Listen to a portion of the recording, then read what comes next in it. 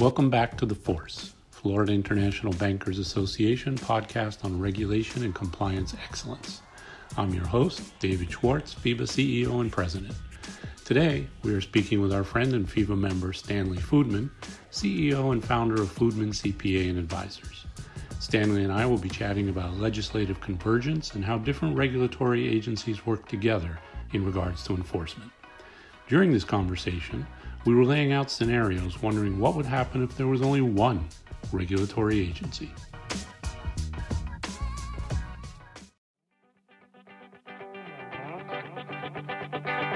Hello, everyone. Welcome to another episode in our FIBA podcast series, Regulatory and Related Law Enforcement Convergence. Today, I have the pleasure of chatting with my good friend and FIBA member, Stanley Foodman, CEO and founder of Foodman CPAs and Advisors. Stanley, thank you for joining us. You're welcome. Thank you for having me. So, interesting title, Regulatory and Related Law Enforcement Convergence. And we've had a couple of conversations about this, but why don't you give us a brief overview of what you mean by this convergence?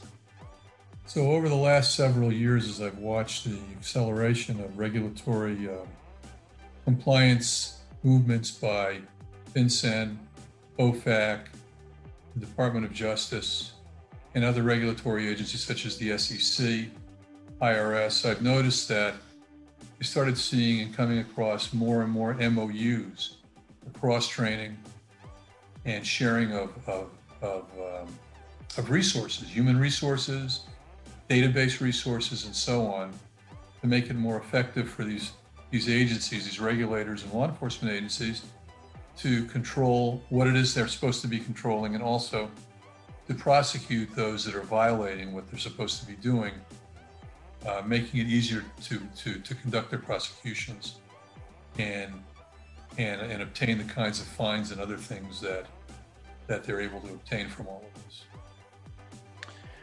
You mentioned sharing of resources. In what ways are we seeing the sharing of resources? So one of the MOUs that I saw talked about well, actually more than one, but several talked about and spoke to cross-training. You know, when I've done years ago, when I did turnaround work at large, some medium-sized corporations, we cross-trained from department to department. Different department heads were sort of moved into others so they could understand the effect that they had on other departments. This is the same sort of a thing. They are training each other so that they're able to help support each other in their various missions that they have to undertake. So you may see IRS working with the SEC. You may see people from the FBI working with the IRS, where they might not have before under different conditions. And of course, you also would see things like FinCEN and other organizations providing their databases and their AI capabilities to assist with all of this handling of big data that's out there, which, by the way, is a key to this, is the ability to manipulate and assess and massage big data. So it sounds like regulators and law enforcement are taking a page out of what the banks used to do. When I started in banking many years ago, we were all cross-trained. You know, bank was like a school, and you went from one department to another so that you would understand how a bank worked. And eventually you would wind up in one department, but it also gave you a clearer understanding of how the institution worked. And as you did move up the ladder, if you were fortunate enough to become an executive and potentially a CEO, you had a better grasp of everything. So it kind of sounds like that's what they're doing now. Well, it's also happened in not only in banking. It was done in my profession for years in the very large CPA firms, what they're now called the Big Four, and prior to that the Big Eight, and some of the other local firms or regional firms where folks are moved from department to department to give them a different flavor of training so that they can bring their training and their education to bear in different situations when it's necessary. They may not be as good as a specialist, but they can support that specialist. And, we've seen this in the FFIEC manual, for example, which is collaboration amongst all of the agencies. And recently, we've been seeing a lot of guidance coming out from FinCEN, but in collaboration with the federal functional regulators. So is this the type of trend that you're talking about? It's a concerning trend in the sense that I'm hoping that the industry, not only the banking industry, but corporate America is keeping up with this also, because there are certain obligations that fall on corporate America also with regard to these other agencies that they may not be aware of. There are issues dealing with foreign corruption that have begun to impact the banking industry in a way that it never did before.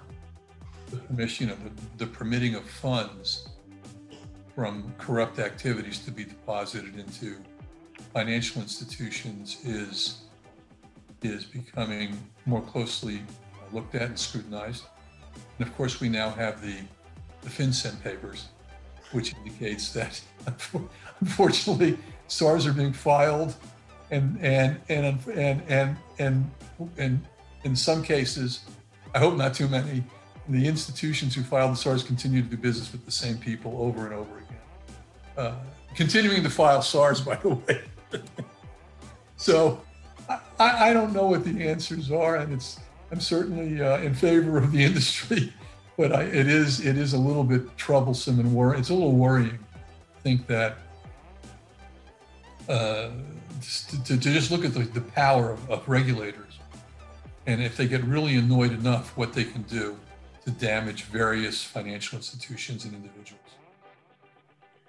Well, it's interesting. FinCEN files aside, I think that could be a complete convergence discussion of how basically it's convergence because the blame was put on everybody.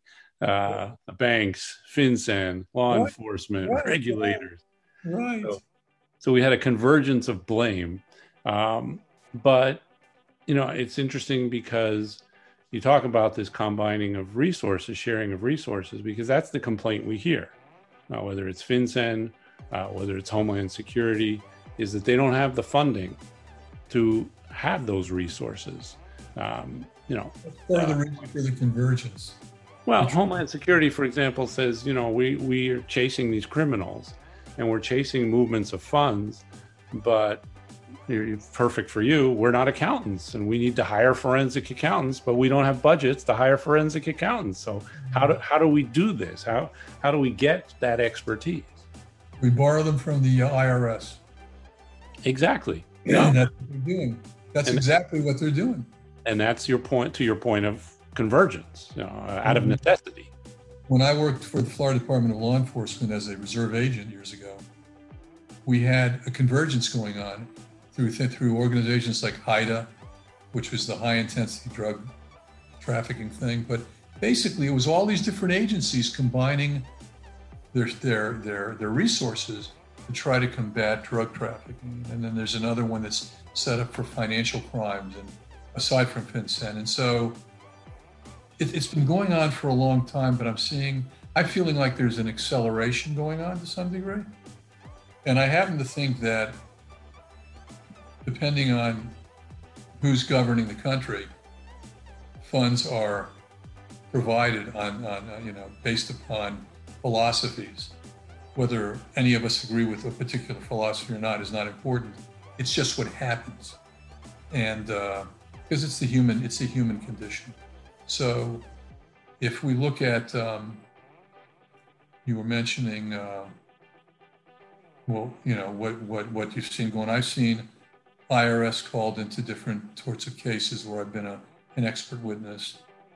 I've seen the FBI called into cases which at the SEC, because the SEC doesn't have their own criminal agents, their own licensed law enforcement agents, so they bring in the FBI. So the FBI is being trained by the SEC to look at securities matters, as an example.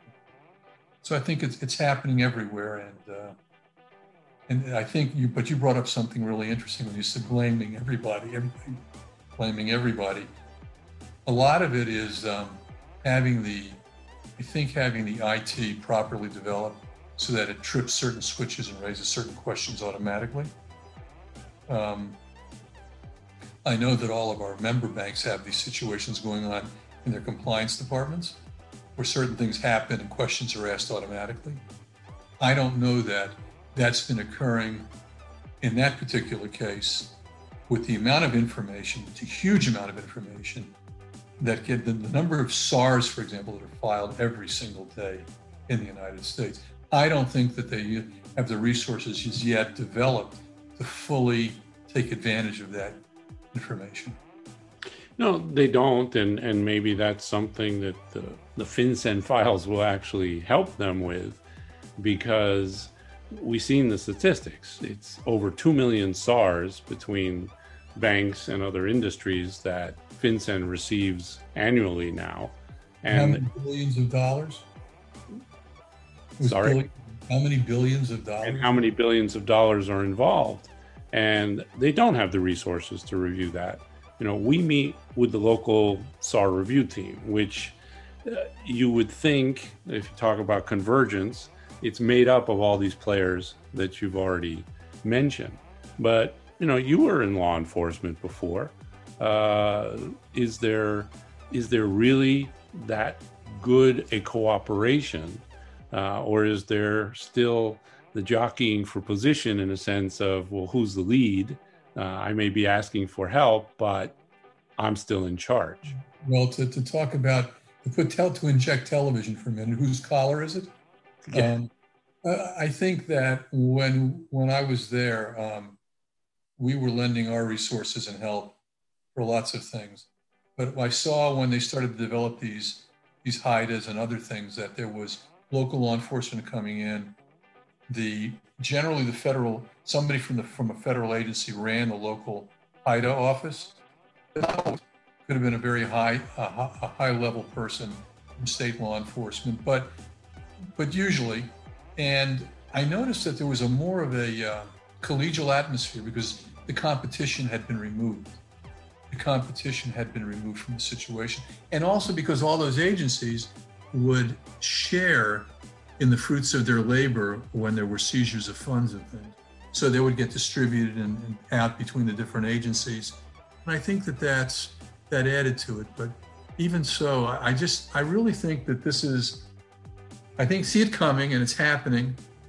And it's happening, I think, with greater frequency and greater intensity. But I also think I don't seem to see the IT capabilities fully developed yet to help them the way that they could be helped. And I think that's slowing up the process and perhaps hindering the process.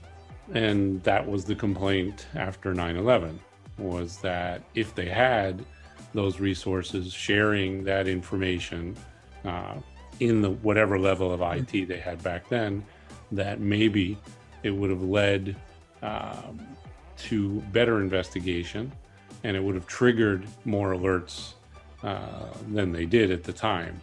So it wasn't only that, I think, if my memory serves, David, but it was also the question of, and you touched on it before, or I did, whose collar is it? It's sort of like all these agencies were siloed.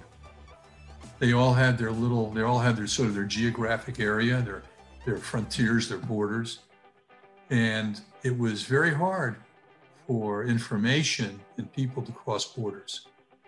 There was a certain feeling of proprietary feeling for certain things. And that may have been part of the reason when they talk about if they had more resources, whatever resources that they did have perhaps weren't being shared the way they could have been due to whatever was going on in those silos. I mean, it's just the way it seems to work or has worked in the past. We will be right back with Stanley Foodman, founder and CEO of Foodman CPA and Advisors, who is sharing his thoughts about interagency collaboration and how that affects the banking industry. Today, our guest is Stanley Foodman, founder of Foodman CPA and Advisors. Today's topic is regulatory and related law enforcement convergence. We were sharing thoughts about the different law enforcement groups that are working together. What are the pitfalls?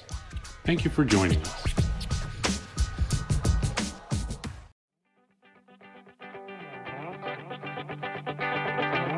Right, and you mentioned the HIDA team. I mentioned SAR review team.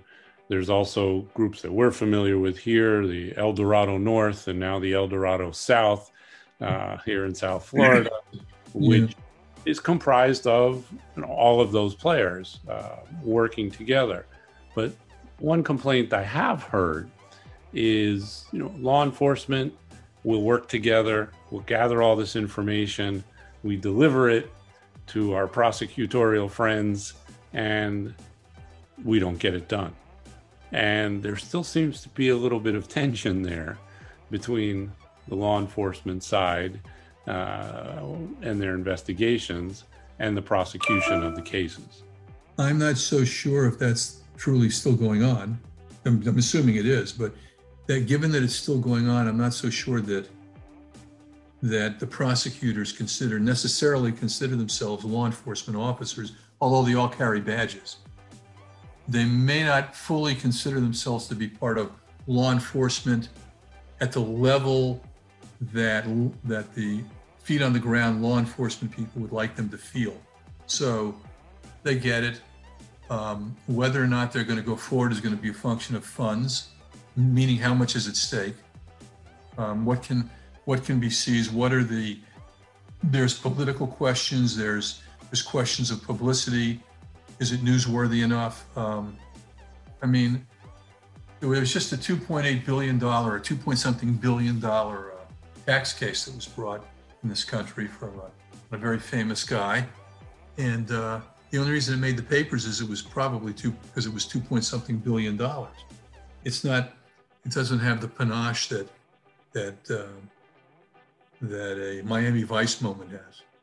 So it's hard to understand what motivates them. But once they sink their teeth into something, it's also amazing to me how they don't let go. They gnaw at that bone until they get what they want. It's just a question of which bones are they going to gnaw at. And I can understand the complaints from all the local people and the federal agents that aren't getting the responses that they want. And they're not on the inside, let's say at the U.S. attorneys or the state prosecutors' offices, to know why they're choosing to move certain cases forward and certain cases not, and where they are in the statutes of limitations so that they can do that, so all these things can happen. And sometimes they blow statutes of limitations and can't bring cases, and for a number of reasons, including what we talked about earlier, which is resources, funds, and what are they working on today and tomorrow? What came first?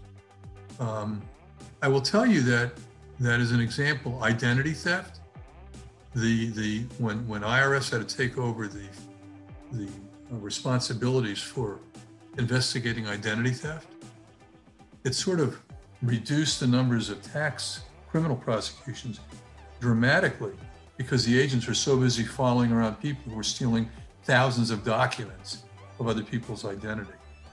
And it was more of a newsworthy event if one could catch somebody with 5,000 or 10,000 documents they weren't supposed to have or information. And they could hit the press, look, we saved 5,000 or 10,000 people with this. And it could have been millions and millions of dollars instead of prosecuting somebody who maybe didn't report $100,000 of income in 1 year. So there's all of this going on. It's all the politics of it. And look, you've known me long enough to know that I can be a bull in the china shop, but I've also learned to be a lot more, have a greater sense of understanding and as to what these poor folks are going through in their jobs also. Well, from somebody who looks at it from the outside, and I have been in a country I won't name with some of our regulators doing presentations on the U.S. financial system. And when they made the presentation on the structure of the supervisory authority with FinCEN at the top, but delegating their supervisory responsibility to the OCC, the FDIC, the Federal Reserve, the SEC, FINRA, the NCUA, and they look at it and they say, well, wait a minute, we don't understand. So we're talking here about convergence on the one hand, but on the other hand, we still have all of these separate regulatory bodies. And there has been talk about trying to simplify the system, make it a little less cumbersome, and perhaps have less regulatory agencies. What do you think of that idea? You're talking sort of like a super agency. Well, kind of like the Fed is the monetary authority, but then having, regulatory body that is separate. Well, yeah.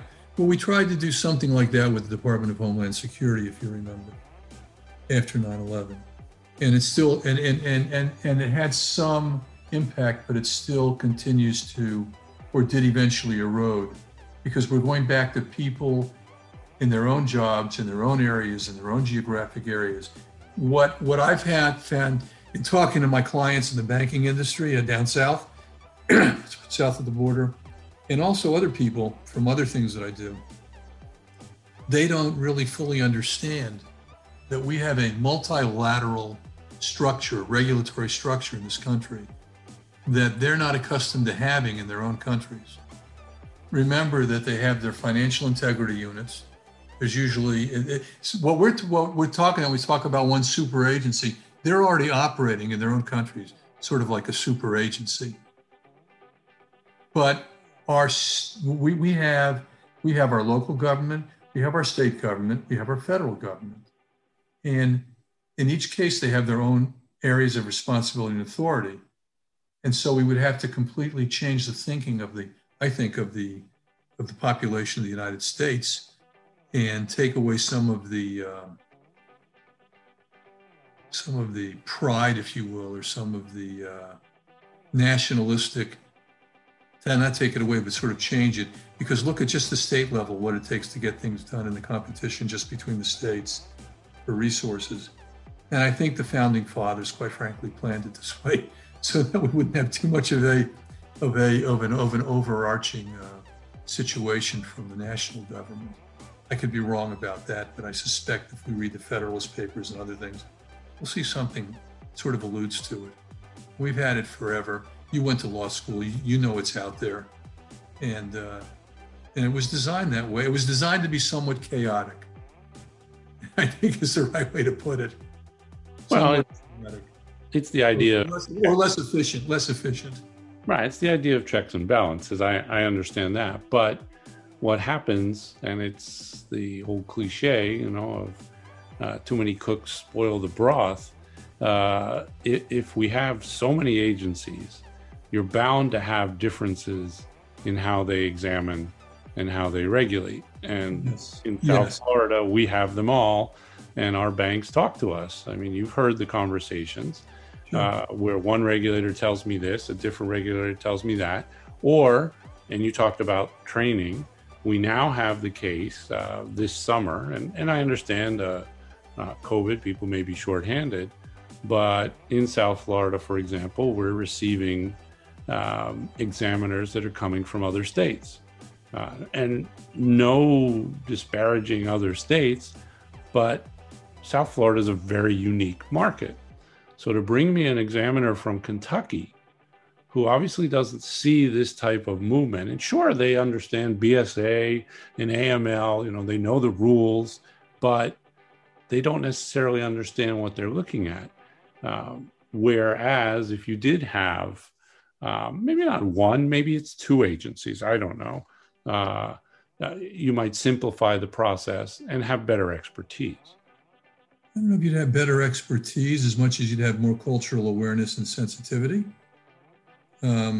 Because when you mentioned Kentucky, could have been any place, it could have been Arkansas or Louisiana, it doesn't matter, coming into South Florida. And with our polyglot society here, really polyglot society, and trying to understand the way we do things. I banked for years at a local bank, and then it got acquired, and now I just moved over to another bank. And I noticed that the bank that took over my first bank had no idea how to do business in South Florida. South Florida is unique. I agree with you. And their comments, the local people's comments to me were, that I became friendly with, was that, well, we never lost money in 2008. We were always doing great. We knew how to bank, and the people down here didn't know how to bank. Okay, maybe there might be some truth into it, there might not. But I think there was a cultural issue going on. And what was interesting to me was, given that we're a very largely Hispanic society in South Florida, these were Hispanic officers of this bank who had adopted the culture of that bank once they got there. And they started speaking as if they were from like North Carolina or South Carolina. It was kind of interesting to watch the metamorphosis of the people. And I don't think that I'd like to see so much, we have the FBI, which was our national police force. But before then, we had the postal inspectors, okay? They're the oldest federal police force. And then afterwards, we had other people. We had the DEA to deal with certain problems because we needed specialists. And then it just goes on and on. So if you want to put them all under, they all have different, if we want to leave them having different mission statements, so to speak, right? Then we're not going to be able to accomplish what we were just talking about. This convergence is not going to be a seamless environment. There's always going to be issues unless we choose to have one super overriding police agency in this country, get rid of all of our local police, all of our state police, and essentially become something that this country was never intended to be, and I would not be in favor of. So I'm not so sure that we can do what it is you were talking about, not without having major cultural shifts in this country. And it's been I think it's been demonstrated at some level that the U.S. is no different in this manner than any place else. We don't like seismic shifts. We can deal with gradualism as long as it's a very slow gradualism, changes. But when we have seismic shifts, it leads to a lot of anger and fear and reactions that are not good for the smooth running of our culture and our society in this country. So I'm not so sure that I'm in favor of making a seismic shift to what you were talking about. Well, just thinking it would be the ultimate in convergence. Oh, it would. And they had that in the Soviet Union too, and I never wanted to be there. So yes, I am. Are you calling me a communist? Well, I'm actually frightened of the convergence at a certain level. No, we're not talking about you being a communist. I'm just saying that there was, or the People's Republic of China, the same concept. I mean, there's an old saying where there's a little bit of chaos, it's good for capitalism. There's more opportunity. And when there's too many controls, everything grinds to a halt. A famous economic philosopher who invented the libertarian perspective, she wrote that she wrote about this, and she was talking about that. And she came out of the Soviet Union, and she was scared to death of that sort of concept. And she also preferred a little bit of chaos to allow entrepreneurship to flourish and allow our country to flourish. And I fall on that side. I like being able to make a living. I like being able to go out and joust for a living. And I also don't want to criminalize every little thing that goes on in this country, which this convergence could do. I mean, we have I don't remember how many separate money laundering specified unlawful activities exist, but it's in the thousands now. And it's frightening to me. And so when I talked to you about convergence in our original phone call, as I was as I was using my entrepreneurial right to get a new automobile.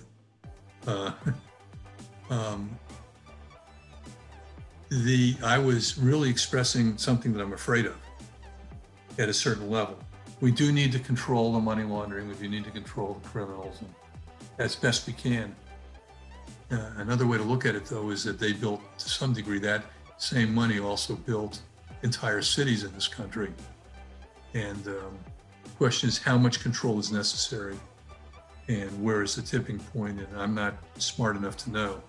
But this scares me, because I don't want to see an overarching single agency running law enforcement in this country. It worries me a lot. It's a legitimate concern. I was thinking more from the regulatory side. Well, but it can't. Okay, so we'll have an overarching regulator. So the overarching regulator, will that overarching regulator have the authority to conduct criminal investigations? No, that's what law enforcement is for. Okay. So we would have two agencies. We would then have multiple law enforcement agencies and one big overarching regulator, right? That's what you're talking about? Sure.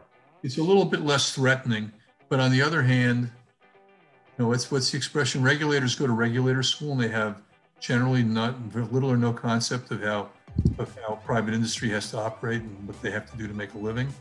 So how far do you want to take it? I don't know. I do think that it is an interesting concept, though, to have an overarching, completely separate, siloed off, Chinese wall off regulator who then turns over information or evidence to a law enforcement when it believes it's warranted. Well, and that's what they have in certain countries, in many countries. Sure they do. They have their financial intelligence unit, their FinCEN, that right. gathers all of this information. They don't automatically turn it over. Right. They do, in some fashion, share that information with law enforcement. They don't necessarily share it with the prosecutors, the equivalent of our U.S. attorneys, shall we say, or our district attorneys. So they do have that type of siloed system. That's not as frightening to me as what I thought we were talking about. If I erroneously thought we were talking about, I apologize. But I do have a fear of that sort of tyranny that can occur. In a few minutes, we will be back with Stanley Foodman from Foodman CPA and Advisors, analyzing interagency cooperation. What are some of the issues they are facing? How does this affect financial institutions? We'll be right back. Welcome back to The Force, FIBA on Regulation and Compliance Excellence. Joining us today is Stanley Foodman, CEO and founder of Foodman CPA and Advisors.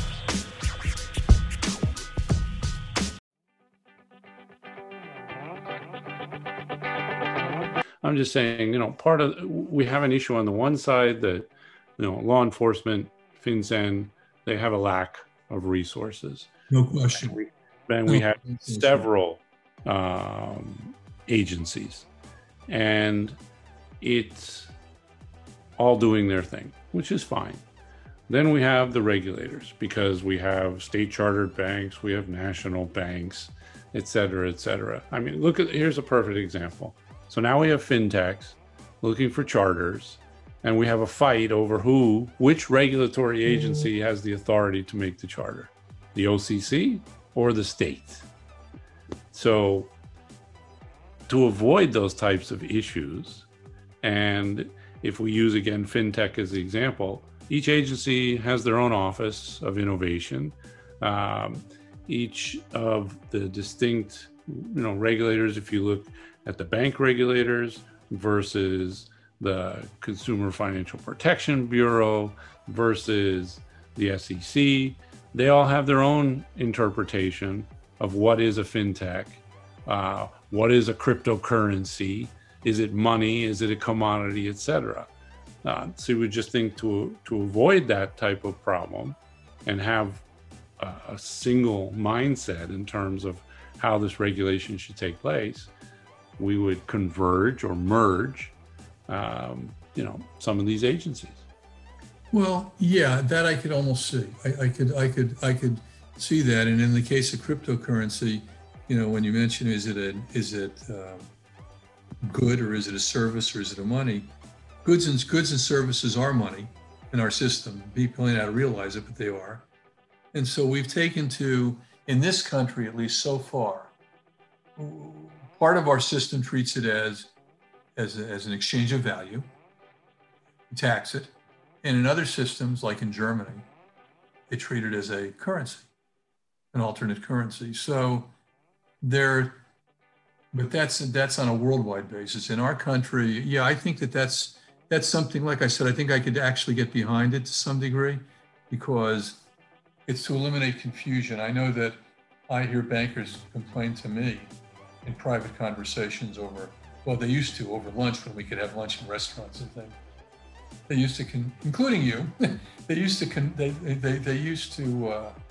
hear comments about, somebody came in from the states regulating, and then somebody came in from FinCEN, somebody came in from the OCC, and I'm getting 3 different stories or 3 different opinions, and so, and it's scary. If I'm them, I'm frightened also.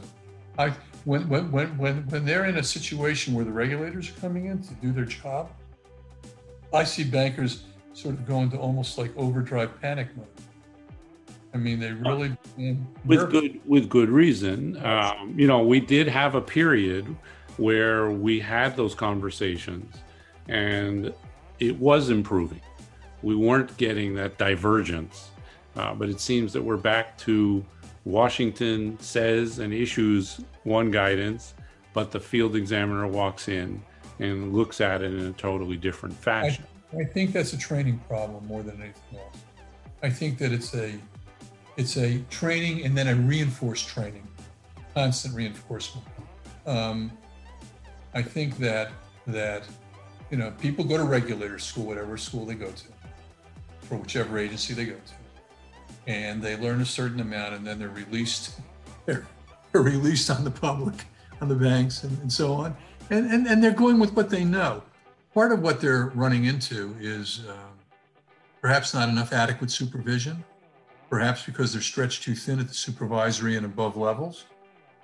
But what I was talking about in the convergence I was talking about, I was seeing it in terms of almost a law enforcement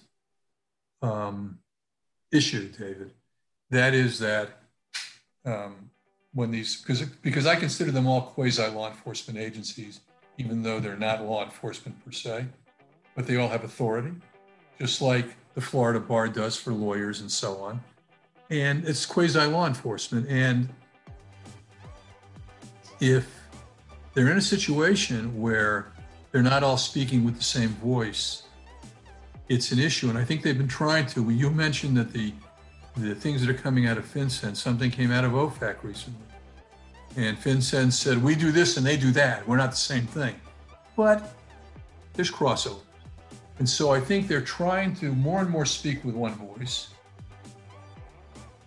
even though their missions are somewhat different. A lot of the same, in the FFIE manual, and so a lot of the same issues are there for both agencies, okay? They're just applying them differently. One is saying, I don't want you to do business with Cuba, and the other is saying, I don't want you to do business with somebody else who's a bad guy, who may be doing business with Cuba.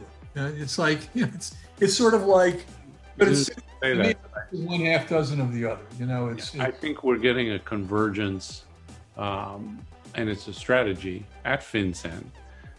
If you look now, so our director, Mr. Blanco, came from the Department of Justice. There you go. Brought a few other people with him in key positions from the Department of Justice. And in the last year, he has brought over people from OFAC that manages our sanctions regime. That's sort of what I was referring to. So you see, we've made they've done it with the SEC. I saw an SEC case that was really interesting to me. There was an FCPA case that came out that was brought by the SEC, actually, because of a violation of the requirement for an entity to have accurate books and records. Okay, and they used at the SEC. They used the SEC regulation to prosecute the FCPA violation, and they got a conviction. But what I'm saying, there's two different sets of law. They're two different laws, but remember, they all come out of the Code of Federal Regulations. And so any good prosecutor can pick and choose whichever one they want to use, providing they have the approval of their supervisors, right, to file these cases. That's why I was in that's why I participated in a political corruption case that had a tax charge brought by the FBI. They lost on the tax. But here was the FBI bringing a tax charge because it's part of the Code of Federal Regulations. And there's where the convergence is occurring. And we may see some changes to the CFR, Code of Federal Regulations, at some point to sort of more closely coordinate. And it'll slowly come that way. And we may get what you suggested, which is an overarching